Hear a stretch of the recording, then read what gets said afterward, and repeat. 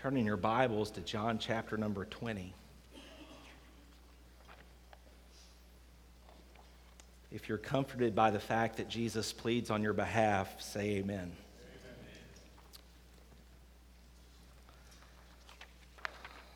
John chapter number 20, we're just going to do a brief review, so watch the screens quickly as we fly through these first several screens, just reviewing, bringing us up to speed to where we are now. I mentioned overall when we began this series, there's two main parts to this series to understand.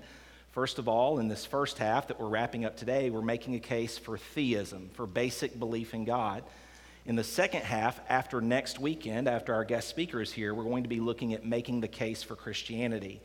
And the reason we start with theism is because we're really just starting with a basic argument for there is a God, and then going to saying, and the God that is revealed in the Bible is the Christian God of all reality. And so that's where we're going, and that's how we're building this case. And in this first half of the series, we've looked at several key truths. Number one, we made a case for truth. Can we handle the truth? What is truth? Can truth be known? Why does it matter that there is absolute truth? And if you missed that message, make sure to check that out on our podcast. And then the next week, we started a three-part series on the existence of God, and we looked at the cosmological argument. We looked at three main arguments for the existence of God. There's many others besides those, but we looked at three main arguments. And the first week, we looked at the cosmological argument, meaning in the beginning, God, and how even science today is pointing to this reality that there was an absolute beginning to the universe. In the next week, we looked at the design argument or the teleological argument, and we argued that from the design that we see in nature and in the universe, clearly there is a designer behind it. Logic says that you can't have a poem without a poet, a song without a songwriter, a painting without a painter, and so that's the teleological argument. Last week, we looked at the moral argument.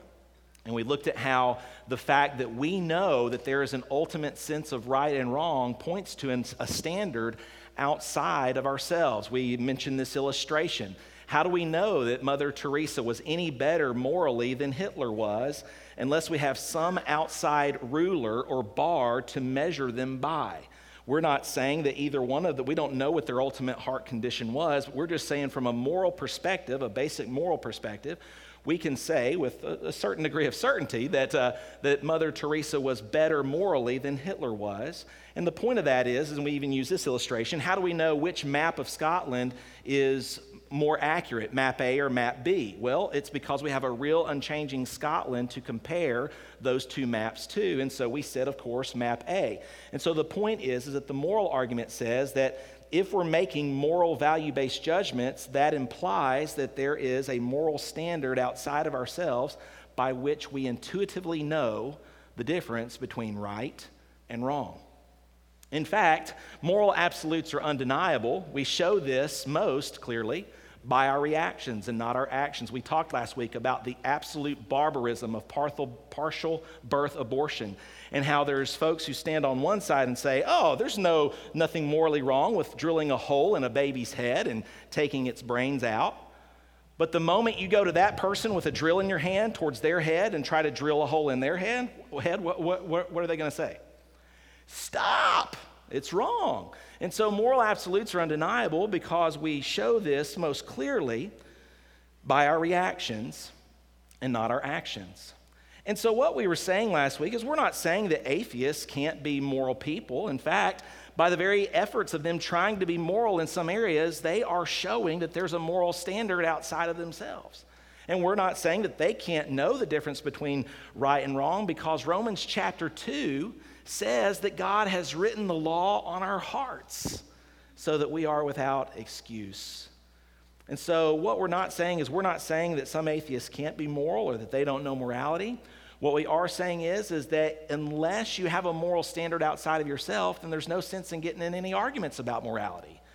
Because unless you have a standard outside of yourself, you can't justify why anything is ultimately right or ultimately wrong.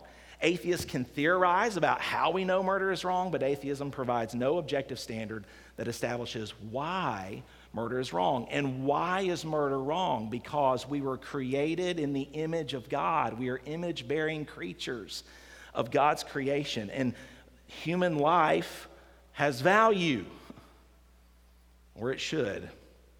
Unfortunately, we see that that's not the case today, and I'll mention that here and again in a moment. And so we agree with atheists. Listen, some atheists do live better moral lives than some believers.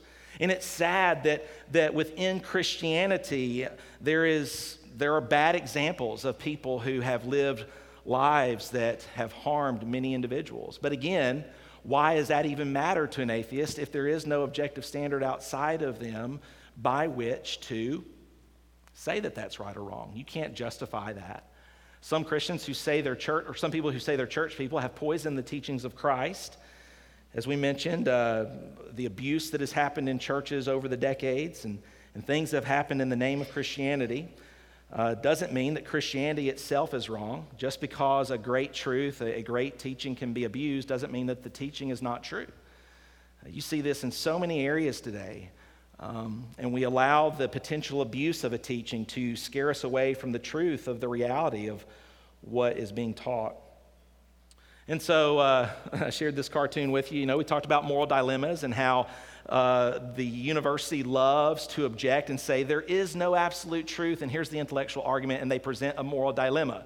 And they say that if you're stranded in a boat, you know, you're going to vote to see who you throw overboard so that the rest of you can survive. And of course, Fred at the end of the boat lost out to the dog. And what you see is a moral hierarchy that should be understood. It should start with God, then people, then things. But unfortunately, that's been flipped today. It seems like things are the most important.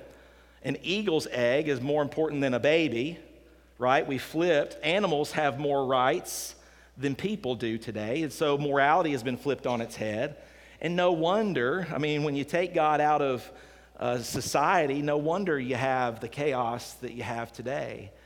And so we just live in a world where they like to pretend that there's no moral absolutes, but the reality is there is a standard by which all of us know we're going to stand and be held accountable to. And so as we look at this moral argument, we wrapped that up last week. We were just really trying to formulate through these three main arguments, the cosmological, the teleological, and the moral, an understanding of who God is. Neither singular argument is the smoking gun proof for the existence of God. Like I mentioned, it's a circumstantial case. We weren't there to witness a forensic past event, and so we're taking these clues, these fingerprints, like a crime scene detective, and we're putting these pieces together and saying the weight of the evidence leads us to a reasonable conclusion that God exists. And so from these arguments, we can conclude that God, because of the cosmological argument, has always existed outside the universe. He's infinitely powerful. He's infinitely intelligent. He created the universe for a purpose. And he is an absolutely morally perfect being who is personal.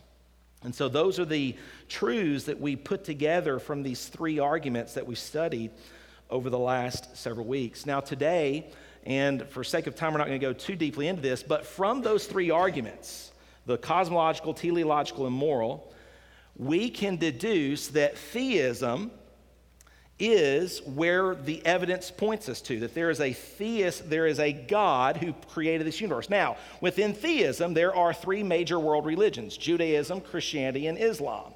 Now, we all know that Christianity is the one true religion, the one true faith. But as we get into now the next half of our study, we're going to see why Christianity is the one true and why it's exclusive. In fact, these three religions can't all be true in theism. You know why? Because they all make exclusive truth claims. So not all three of these can be true.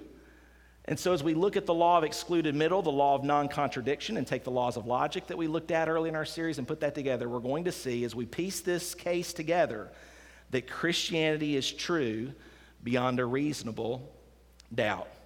And so as we look today at this question, are miracles possible? Are miracles possible? As we think about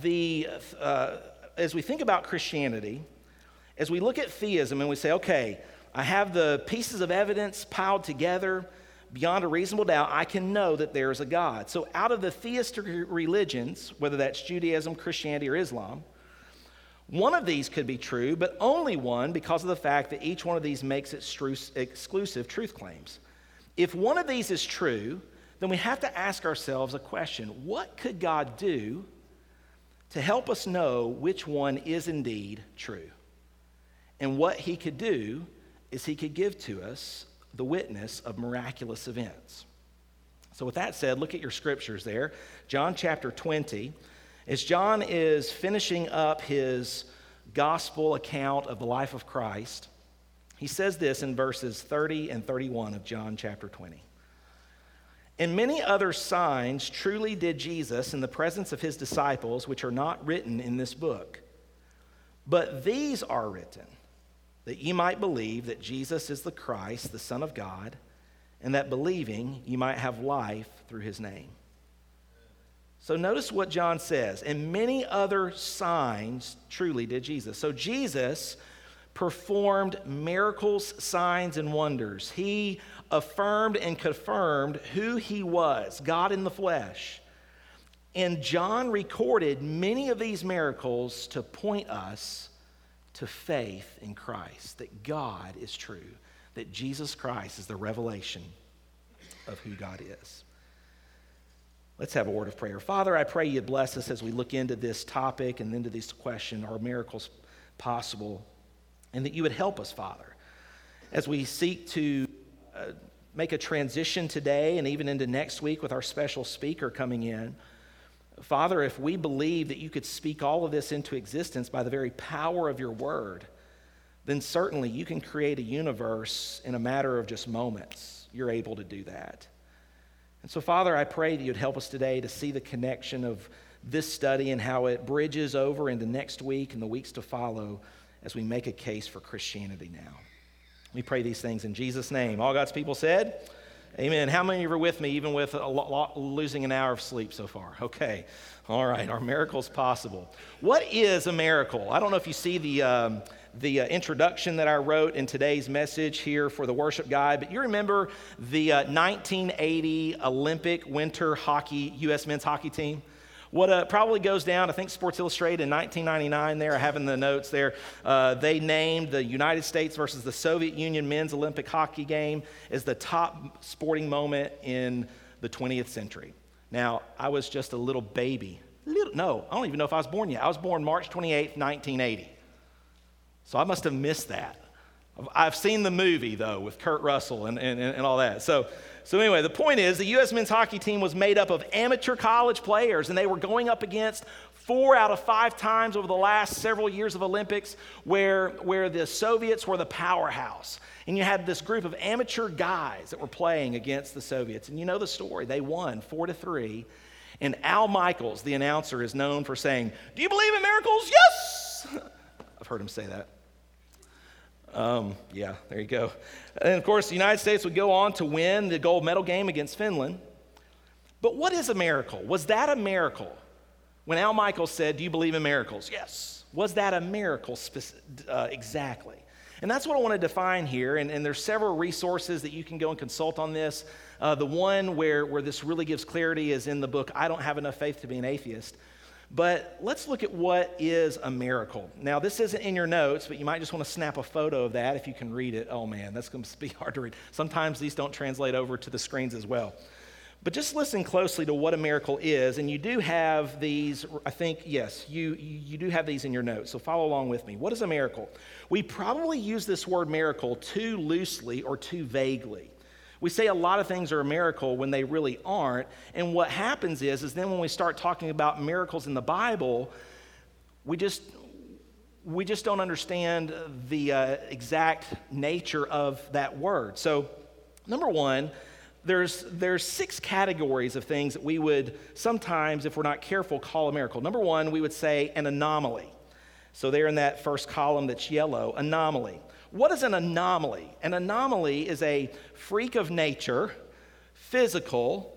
It's a natural event with a pattern. And an example of an anomaly would be the bumblebee. For years, scientists did not know how a bumblebee could actually fly. Now, some might say, "Ooh, that's a miracle." No, it's not a miracle. It's just an anomaly of nature. At one point, science did not know how the bumblebee flew with its large body but its little wings. And then they discovered many years ago this basically essentially a power pack that was connected to the bumblebee, therefore he could fly.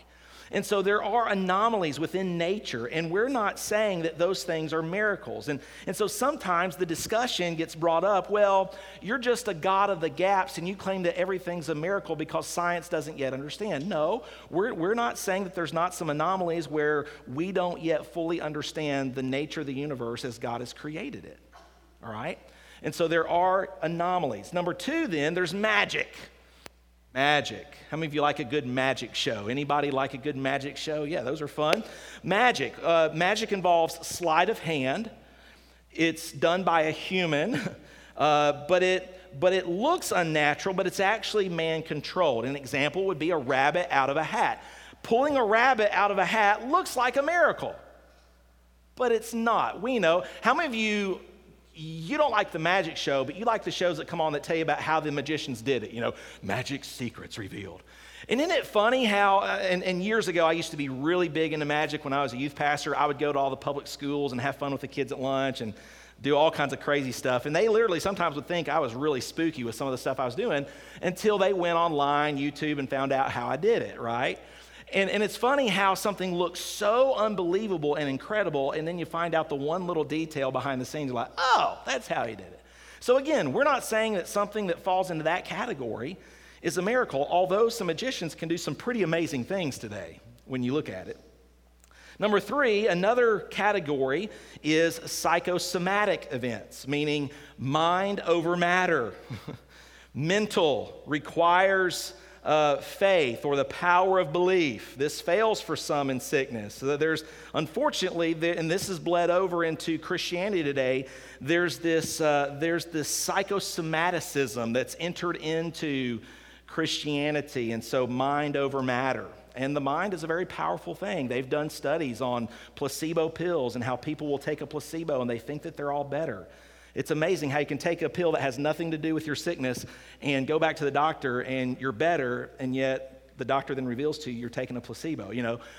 There's a story in the book by Norm Geisler where he says that he was diagnosed with an allergy to flowers. And whenever he would get around flowers, he would sneeze constantly.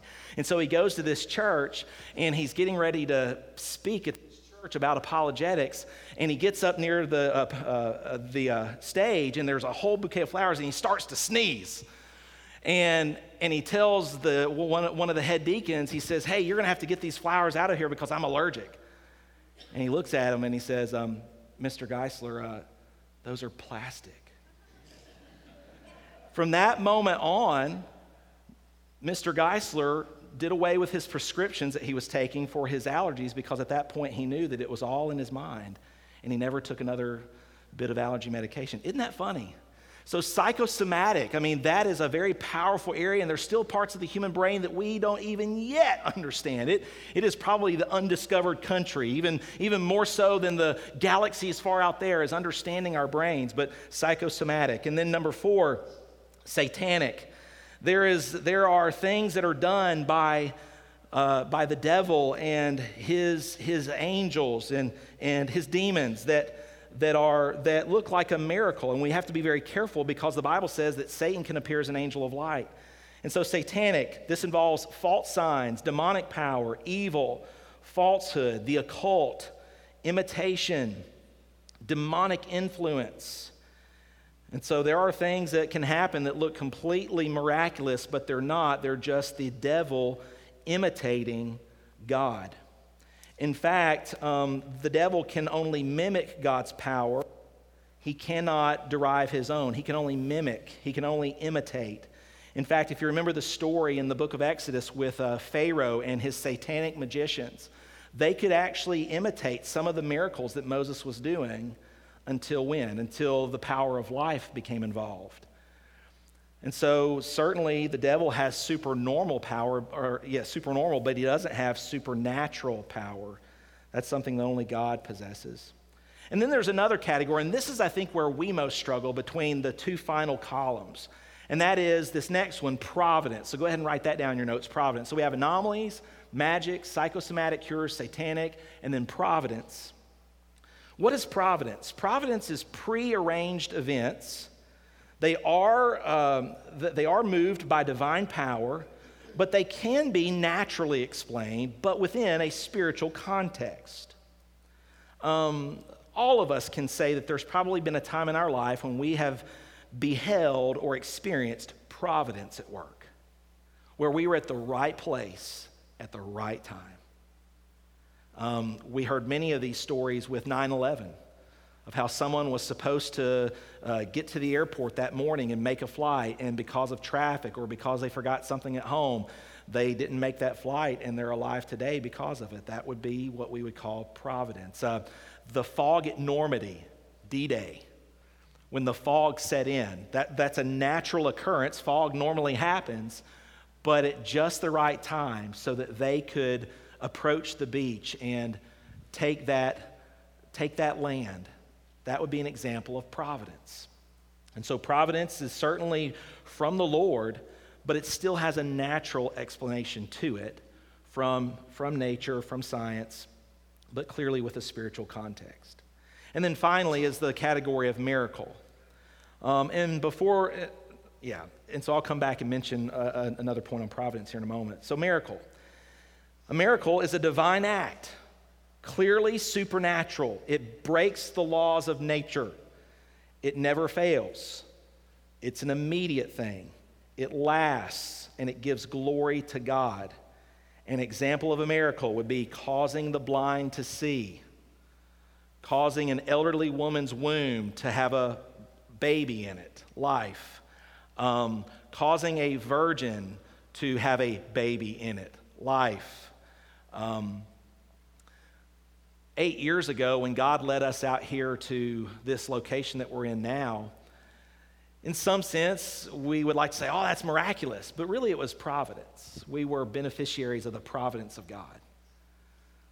What would have been miraculous is if there was no building here, and within a matter of 3 days, because we planted a seed in the ground, up popped this building out of the ground. Well, that would be a miracle. That would clearly be a miracle. Or if we didn't have $1.5 million or $1 million in insurance money settlement from our fire, and all of a sudden we woke up one day and there in our suitcase or in our trunk of our car was $1 million in cash. Okay, so there's a difference between God working through the affairs of time and history, and clearly we can say, no, what God did for us was providential, but it wasn't miraculous. And so the reason that I park here for a few moments and we try to really define what a miracle is because this is where the debate happens. People are talking past each other. Skeptics are talking about one definition of a miracle. Christians are talking about another definition of a miracle. And many times, as I've heard the debates, they're not even talking about a miracle. They're talking about anomalies, magic, psychosomatic cures, satanic, providential, and they're not even talking about the realm of miracle. Francis Collins, in his book, The Language of God, says this. He says, it is crucial that a healthy skepticism be applied when interpreting potentially miraculous events, lest the integrity and rationality of their religious perspective be brought into question. What's he saying?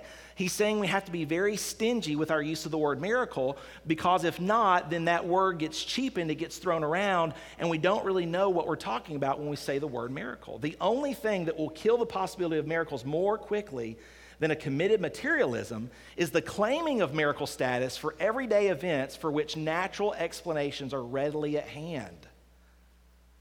And so this is important because, again, right place at the right time, providence, that's not a miracle, see? And so this is important. And so I hope that as we've just touched the surface of this, that we'll dig deep and make sure that when we're using that word, we're using it in its proper context. So what is a miracle, and why did God choose to use miracles to reveal himself and to confirm truth? Let me ask you this question. How many miracles are in the Bible? How many miracles are in the Bible? If you read it up and you read all the scriptures that mention miracles, there's about 300 occurrences of miracles throughout the Bible. Now, the Bible was written over a period of about 1,500 years, from Moses through Jesus and the apostles. That's about a 1,500-year span of human history. Sometimes when skeptics talk about the Bible, they pretend like the Bible is just full of incredible stuff that's too hard to be believed, right? Oh, it's just all full of fairy tales and magic. And no one, and of course, people in the first century were very stupid scientifically, so they believed a lot of things were miracle when they really weren't. They were just very superstitious people. We're going to answer both of those things here in a moment. But to start off with, to assume that the Bible is just full of miracles is to not read the Bible accurately and honestly. Because actually, there's 3 periods in human history where miracles are clumped. In fact, if you take 1,500 years and you divide 300 miracles over 1,500 years, that's 1 miracle every 5 years. That's not a lot. But what you find out is that miracles are clumped together throughout God's Word, specifically around Moses and the prophets, around Elijah and Elisha. So Moses, Elijah, and Elisha, specifically the prophets, and then Jesus and the apostles. So that's where they're clumped. Why? Why were the miracles clumped around those 3 groups of people? Moses, Elijah and Elisha, and Jesus and the apostles. It's because God was using miracles to confirm the message that he was giving to mankind. God was using signs to confirm the sermon. Most biblical miracles confirm, as I mentioned, Moses, Elijah and Elisha, and Jesus and the apostles.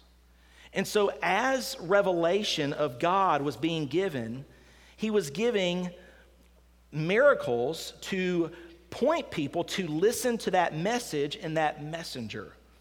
Think about it. As God was further revealing himself, and you see this in Hebrews chapter number 1, that God was throughout human history partaking in progressive revelation. He started with Moses and the prophets and the fathers, and then in those last days has spoken unto us by the Son. And as God did that, he used miracles to confirm the revelation. So outrageous revelation would need outrageous confirmation.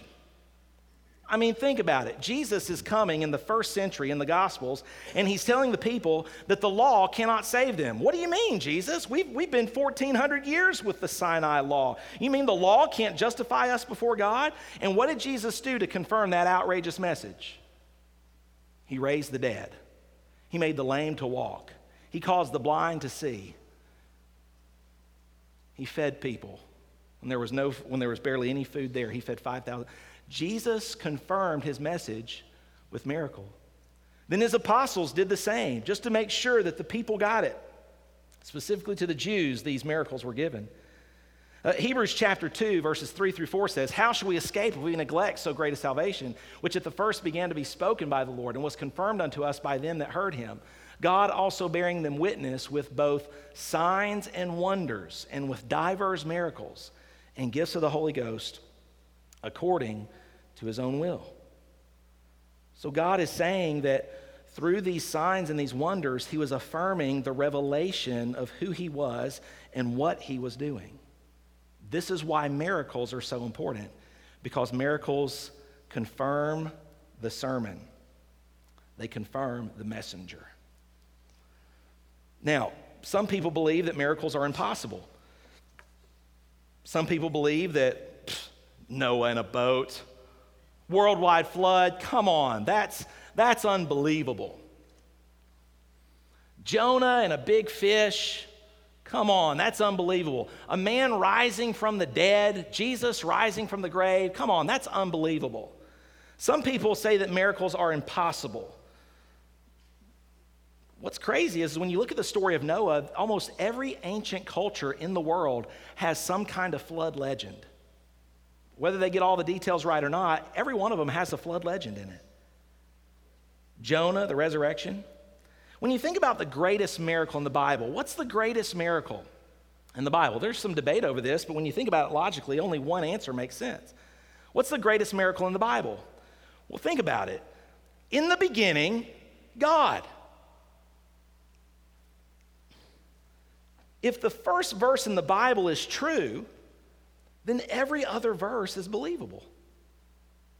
If God literally could speak this universe into existence, then God, who created the universe, can step in and suspend or violate the natural laws of his universe at any time that he wants.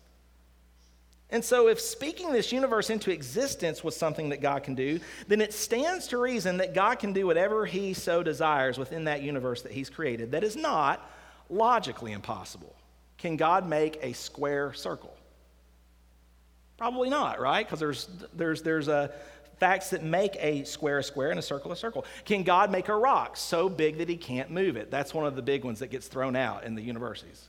Can God make a rock so big? Well, the response, when someone asks you the question, all right, I'm going to teach you something here, write this down. When someone asks you, can God make a rock so big that he can't move it? Your response needs to be a question. And it's this: how big does the rock have to be? And they'll say, big. And what do? How big? Big. How big is big? Infinitely big. And boom, you just caught them.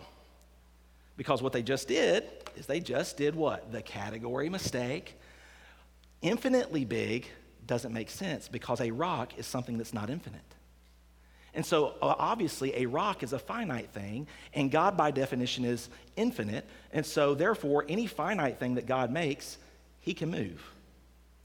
And so therefore that argument doesn't stand, it doesn't hold. And so since the first verse in the Bible is true, and we actually have scientific evidence, we just talked about it the last 3 weeks, cosmological, teleological, moral. If the first verse in the Bible is true, Genesis 1:1, then you can believe every other miracle in the Bible. It makes logical sense. Even though it's sometimes, okay, how could a man live in the belly of a fish for 3 days? Well, did he live? Or did he die? Or was he almost dead in the belly of that fish? I don't know. He probably wasn't having ideal, optimum levels of oxygen. In fact, Jesus references Jonah and Noah. Do you know why I believe that Noah is a true story and Jonah is a true story? Because a man who rose from the dead 2,000 years ago affirmed it. And so I can believe every story in the Bible because I see a God who spoke this universe into existence. In fact, Jesus said in Matthew 12, verses 38 through 31, then certain of the scribes and Pharisees answered, saying, Master, we would see a sign from thee. Wait a second. They've already seen a lot of signs at this point. They're asking for another miracle, another proof. They were wanting Jesus to be their little magician. So, Master, we would see a sign, but he answered and said unto them, an evil and adulterous generation seeketh after a sign. An evil and adulterous generation is always seeking for more proof, always moving the bar of evidence and the bar of conviction further along. And that's what people are doing all the time today with the evidence for God. He says, an evil and adulterous generation seeketh after a sign, and there shall no sign be given to it, but the sign of the prophet Jonah. Interesting. Jonah was in the belly of that fish for how many days and nights? How many days was Jesus in the heart of the earth, in the grave? For as Jonah was 3 days and 3 nights in the whale's belly, so shall the Son of Man be 3 days and 3 nights in the heart of the earth. The men of Nineveh shall rise in judgment with this generation and shall condemn it. Because you know what the men of Nineveh believed? They believed the sign. They saw this man by a fish on the beach, and evidently he was close to death. Maybe he was dead. Maybe God, we don't have those details. But clearly this was a sign, and they listened to the prophet Jonah. And of course, Nineveh repented. We know the story. And Jesus says, one that is greater than Jonah is here. Wow. Think about that. One greater than Jonah. They repented at the preaching of Jonah. Behold, a greater than Jonah is here. What was Jesus doing here in this story? He was comparing his death, burial, and resurrection with that of Jonah. Now, of course, Jesus is so different than Jonah. Jonah didn't want to go to the people. Jesus wanted to come to the people. Jonah was looking over the city of Nineveh waiting for vengeance. Jesus looked over the city of Jerusalem and he was weeping. Oh, yeah, greater. There's no comparison when it comes to that. But Jesus was comparing the event of what Jonah went through and the sign that was to the people of Nineveh. And what Jesus was saying is, Jonah's not a fairy tale. It's true. He thought it was literal. Second, he was pointing out that the great miracle that generation was going to receive would be that of his own resurrection from the dead. But most of them would not believe it. A wicked and adulterous generation continues to ask for more evidence when the evidence that they have adequately satisfies the burden of proof.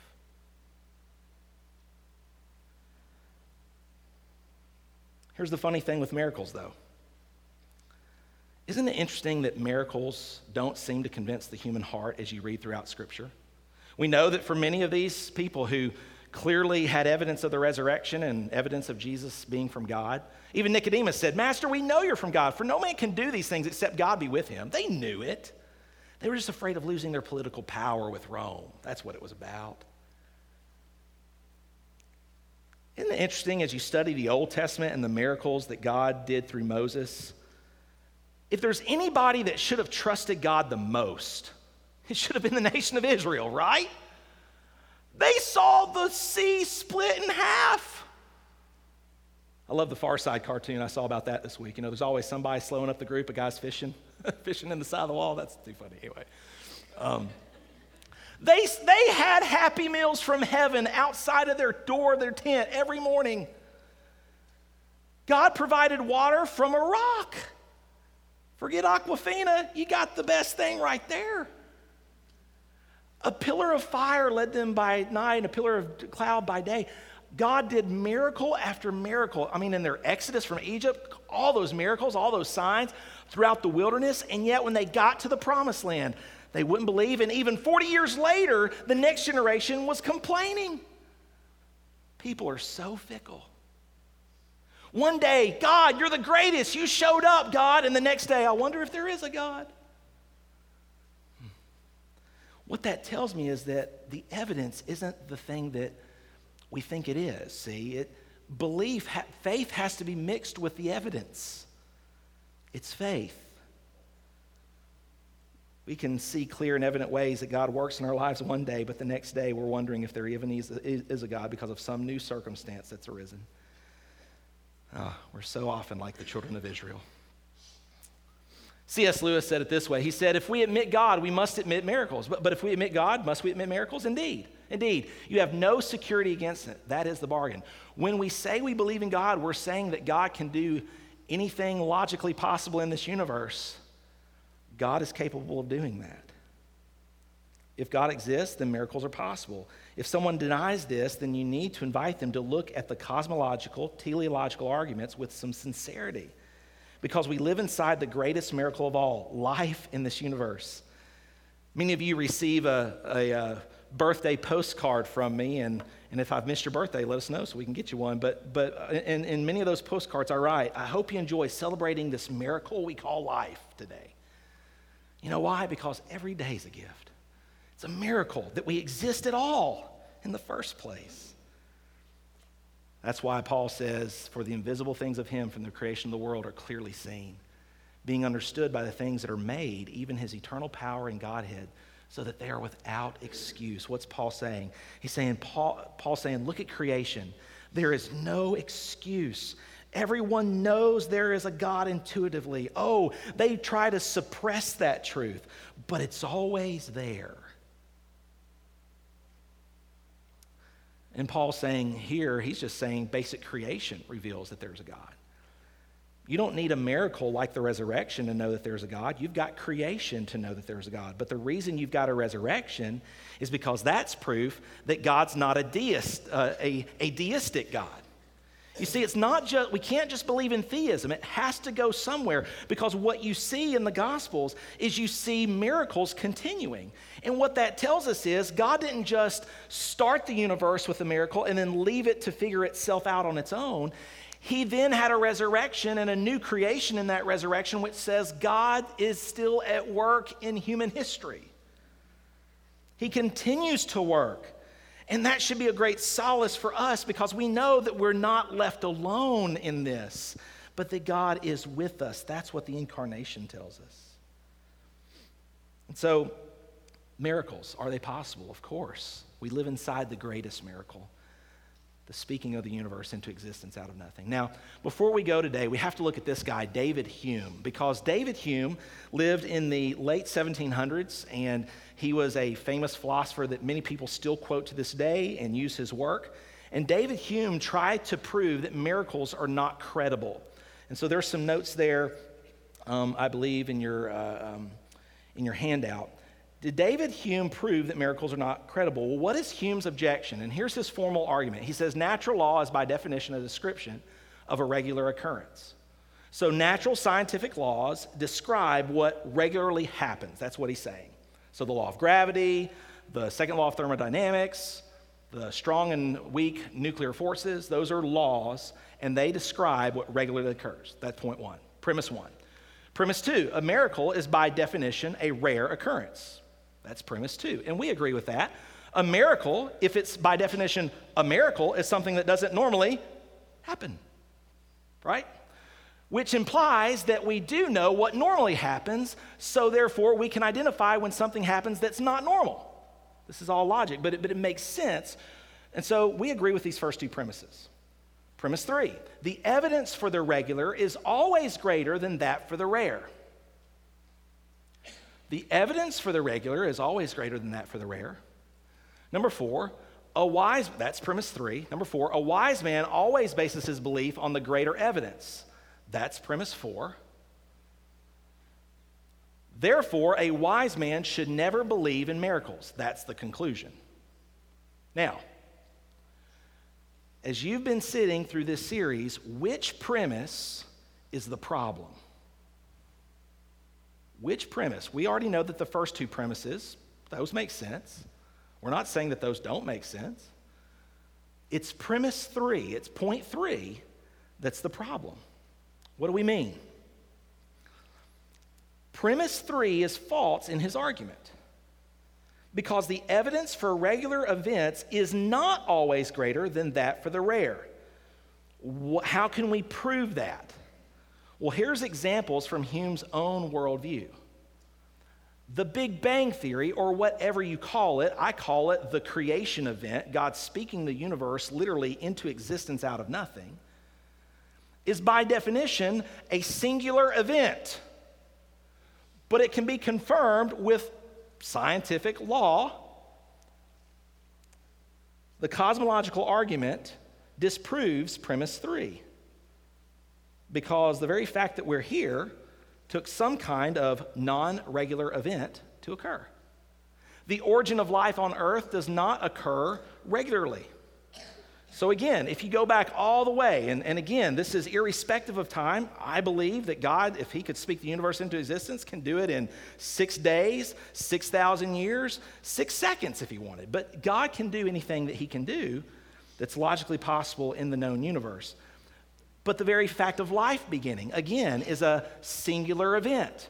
Whether that started with an amoeba, as some people like to say, or that started with a human being fully created and mature, the point is that first life is a non-regular event by Hume's definition.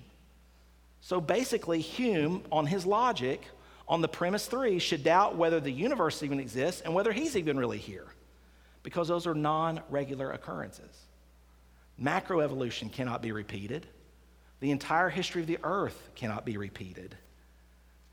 So premise three of Hume's argument is faulty. Hume's argument, even if every premise was true, doesn't rule out the possibility of miracles. That's what's crazy about this, is as you really study David Hume and these other philosophers, they're not arguing against the possibility. What they're really arguing against is the believability. Therefore, a wise man should never believe in miracles. Conclusion. So Hume's argument, we're not even talking about the possibility of miracles. He's saying you just shouldn't believe them. Well, that doesn't answer the question. Are they possible? So his argument is actually just addressing whether you should believe it or not believe it. He never deals with the actual question of, are they possible? Listen, if this universe exploded into existence out of nothing, and then that means there is a being beyond the world that caused all this, and that's where the evidence points, then this being can do whatever he wants inside this universe that is logically possible.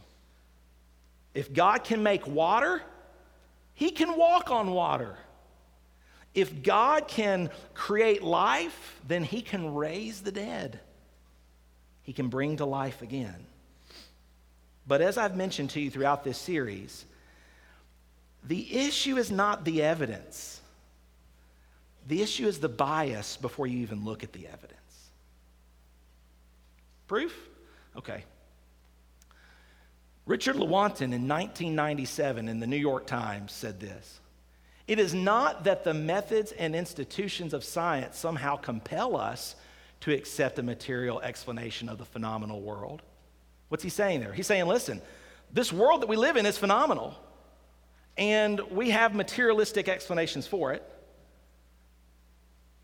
But on the contrary, we are forced by our a priori adherence to material causes. That's Latin. What that means is, he's saying we're forced by our bias to materialism before we ever look at the evidence. And notice what he says. Do you see it? For we cannot allow a divine foot in the door. Why? Because that's not convenient to his worldview. That doesn't line up. I've given you several quotes throughout this series of, in their own words, tell me, which person is more open-minded? The person who, even before they look at the evidence, says, I'm already not going to allow a divine foot in the door, or someone who says, you know what, there could be a God.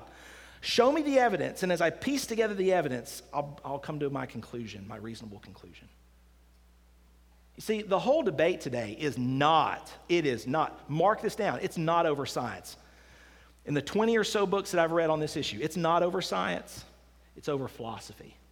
And the difference is, philosophy is what you believe, how you believe about the science that you're practicing. And every scientist, when he puts on that white lab coat, we assume that scientist with the letters after his name, with all those degrees, who has the cool-looking glasses even, and we assume that he has no bias. No, we all have bias. The question is, how do we get past our bias to see the evidence? And so the whole debate today is not over science. It's over philosophy. And so when it comes to the miraculous, materialist scientists have ruled the possibility of miracle out before they even look at the evidence. And so your worldview bias can color your conclusions. When you look at history and truth, when you look at these stories of incredible things that happened in the first century, and you look at that recording, you have a bias when you're reading that. For theism, they say miracles are possible. So if there was an elderly couple and all of a sudden an angel appeared to Zechariah in the temple and he said that your wife, Elizabeth, is going to have a baby, and we're like, okay, that's possible. But here's what's funny. That story that I just referenced in Luke chapter number 1, here's what the modern philosophers and scientists like to say, and I'm trying to be kind, but they have chronological snobbery. And what I mean by that is they assume that people in the first century were just credulous, gullible people who believed any miraculous tale, and so, yeah, poor little first century people, they just believed. Read Luke chapter number 1. Read Zechariah, who was a priest, who prayed to God, who knew the word of God. Did Zechariah believe? He found it incredible. Why? Because it was truly a miracle. He's like, how's this possible? And of course, he had to be quiet for 9 months because he didn't believe. So what that shows is, and that's just one story. Joseph was going to put away his wife Mary. Why? Because Joseph understood how babies appear. And it took an angel stepping in saying, no, Joseph, I know it sounds too hard to believe, but Joseph, the baby in your soon-to-be wife's womb is the Son of the Most High. He is the Son of God. You shall call his name Jesus. And so Joseph wasn't this poor little first century carpenter in the village of Nazareth who just believed any miraculous story. No, when you read the events of the Gospels, it sounds like actual history, like people actually struggling to believe a miraculous event. And they had evidence then to convince them that that was the truth. And so you have two ways of looking at these things, and we all come to it with our bias. And so, does truth exist? Yes. In fact, if you say there is no truth, that in itself is a truth claim. So yes, truth exists. Number 2, does God exist? We've given you 3 arguments: cosmological, teleological, and moral. There's 17 to 20 others, but those are the 3 main ones. Does God exist? I can say, based on the evidence, the circumstantial evidence, putting it together, yes. Are miracles possible? Yes. And so with that question, with these questions answered, the question now is to see if there's any other miracles that have occurred since the beginning of the universe. And how do we do that? We look back at history and a historical record such as the New Testament to see if they are accurate, reliable records of what happened about 2,000 years ago. And if they are accurate and reliable, and there was a man named Jesus who did these miraculous things. In fact, Peter, on the day of Pentecost, would say, "Ye men of Israel, hear these words, Jesus of Nazareth, a man approved of God among you by miracles and wonders and signs, which God did by him in the midst of you, as ye yourselves know." Peter's basically saying, you saw the miracles, you know what he did, and I'm here to declare to you that it's through faith and life in his name that you can have the remission of sins. And what happened on that day? Evidently, the evidence of Jesus' life and his signs and his miracles was enough, catch this, that 3,000 people trusted Christ that day. That record of history tells me that I better read that, I better dive in, I better examine. You see?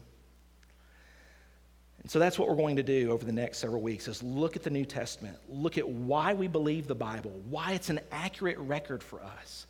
As Peter says, we have not followed cunningly devised fables, but were eyewitnesses of his majesty. I love this verse. We read John 20, verses 30 and 31, but the verse before it, verse 29, look there with me for a moment as we wrap up today. Jesus saith unto him, Thomas. Y'all all know Thomas, right? Doubting Thomas, the one who didn't believe that Jesus had risen from the dead. Unless I see God, I won't believe.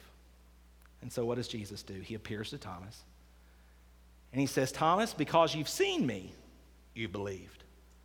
But notice the last few words of this verse. Blessed are they that have not seen, and yet have believed. Who was Jesus talking about in that final part of that verse? He was talking about you and me. We have the evidence. And Jesus says we're blessed because we believe. Is seeing believing, or is it when you really believe? You see. I think it's the latter. When you really believe, you see. Why? Because there were people in Jesus' day who saw and didn't believe.